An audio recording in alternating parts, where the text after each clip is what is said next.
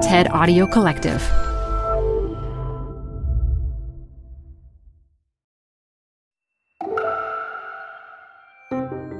Hey, this is Penn Badgley. I'm doing a little guest hosting today. If you want to learn how to take real, lasting climate action like I do, I want to invite you to join Countdown, TED's new global initiative to accelerate solutions to the climate crisis. Here's a talk from the Countdown Global Launch event given by UK Parliament member David Lammy. To hear more of these ideas and get involved, check out countdown.ted.com and subscribe to the Countdown podcast wherever you're listening to this.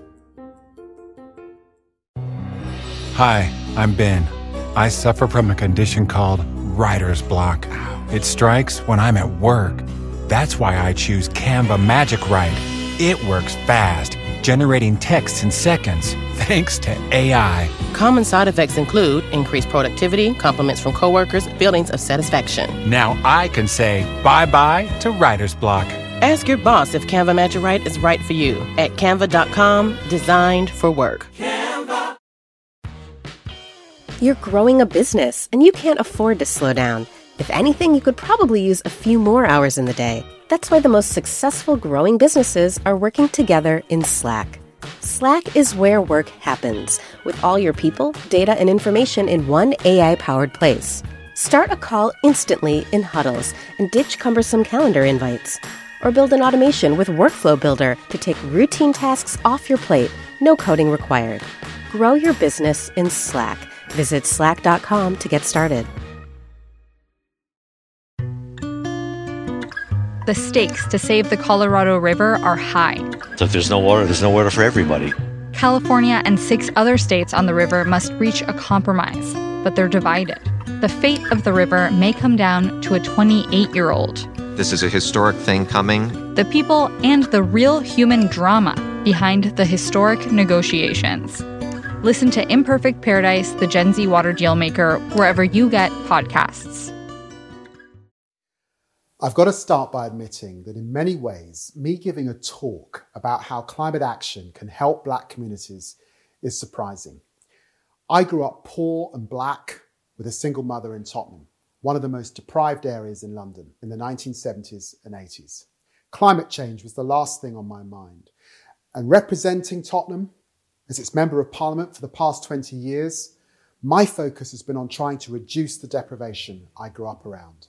In the past, the climate crisis never featured at the forefront of my politics because it was never one of the most immediate challenges my constituents are facing, or at least it didn't feel like it. Rising sea levels feel unimportant when your bank balance is falling. Global warming is not your concern when you can't pay the heating bills. And you're not thinking about pollution when you're being stopped by the police. And so perhaps this is why, as the Black Lives Matter movement roared across the world, there's been so little mention of saving Black lives from the climate emergency. For too long, those of us who cared about racial justice treated environmental justice as though it was elitist. And at the same time, the leaders who did focus on climate change were usually white and rarely bothered to enlist the support of Black voices in their work. Even progressive allies sometimes took our votes for granted and assumed that our community didn't care or wouldn't understand. The truth is, the opposite is true. Black people breathe in the most toxic air relative to the general population. We are more likely to suffer from respiratory diseases like asthma, and it is people of colour who are more likely to suffer in the climate crisis. This is no coincidence. The cheapest housing tends to be next to the busiest roads, and many of the lowest paid jobs are in the most pollutant industries. People of colour consistently lie at the bottom of the housing, educational and employment ladders. This story connects Black communities across the world, from London to Lagos to LA. Black Americans are exposed to 56% more pollution than they cause. White Americans breathe 17% less air pollution than they produce. It gives a whole new meaning to the Black Lives Matter slogan, I can't breathe. We all rightly know the name of George Floyd, who was murdered by the police. But we should also know the name of Ella Kissy Deborah. Ella, a 9-year-old mixed-race girl from southeast London, was killed by a fatal asthma attack. Evidence suggests this was caused partly by the unlawful levels of air pollution near her home. And it's not only urban areas where Black lives are disproportionately under threat from climate change. My parents' home country of Guyana is one of the most vulnerable countries on earth to the effects of climate change. So far, Guyana has contributed relatively little to the climate emergency, but it's one of the countries facing the most serious threats from it. While the annual carbon dioxide emissions per head in the United States is a staggering 16.5 metric tons, in Guyana it's just 2.6. It is a pattern repeated across the globe. Those countries that have contributed least to the climate breakdown, mainly in the global south, will suffer the most from floods, droughts, and rising temperatures. This is a pattern of suffering with a long history. The exploitation of our planet's natural resources has always been tied to the exploitation of people of colour. The logic of colonisation was to extract valuable resources from our planet through force, paying no attention to its secondary effects. The climate crisis is, in a way, colonialism's natural conclusion. The solution is to build a new coalition made up of all the groups most affected by this emergency. Black people in American cities who are already protesting that they cannot breathe. People of colour in Guyana watching sea levels rise to the point where many of their homes become uninhabitable. Young people in places like Tottenham, London, afraid of the world that they will grow old in. And progressive allies from all nations, of all races, religions, creeds and ages on their side, all demanding recognition that climate justice is linked to racial justice, social justice and intergenerational justice too. And let me say something about how we build this new movement and what it must look like. First, we need a recognition that the climate movement is not only about protecting the planet, it is primarily about caring for the people who live on the planet. Globally, as well as nationally, we need to recognise structural imbalances and inequalities. A radical green recovery plan should provide jobs to the people who've been disenfranchised for centuries. New jobs planting trees, insulating buildings, and working on green technologies. We cannot tackle the climate crisis without addressing racial inequalities. And we cannot solve racial inequalities without fixing the economic system. The New Deal the economy needs is not only green, it's green and black.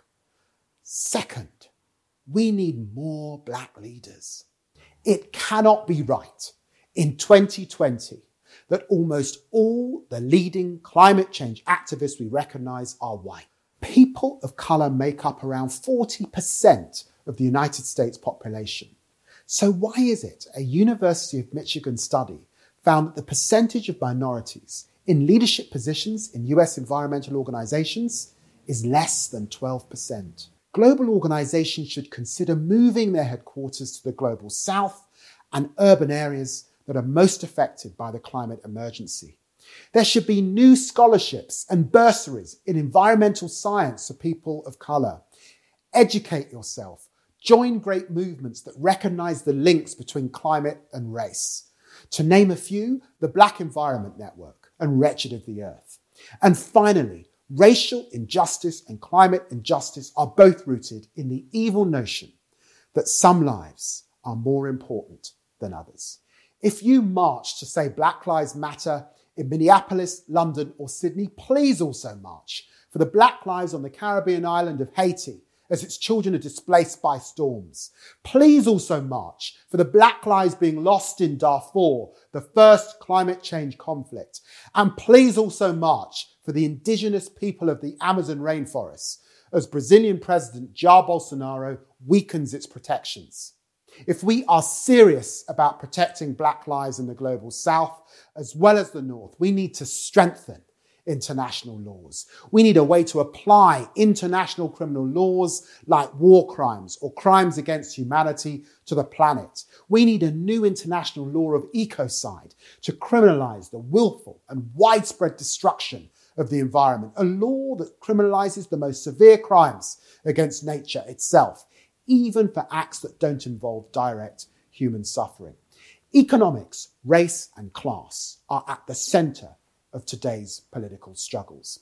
The Black Lives Matter movement needs to wake up to climate injustices, just as the climate movement must make every effort to include the reality of people of colour. Young black boys growing up in single-parent households in Tottenham won't have the opportunities I had in a world ravaged by climate chaos. My distant cousins and relatives growing up in Guyana won't have a future if their homes are drowning underwater. Now is the time for black and climate movements to come together unequivocally and say, we can't breathe. Thank you very much.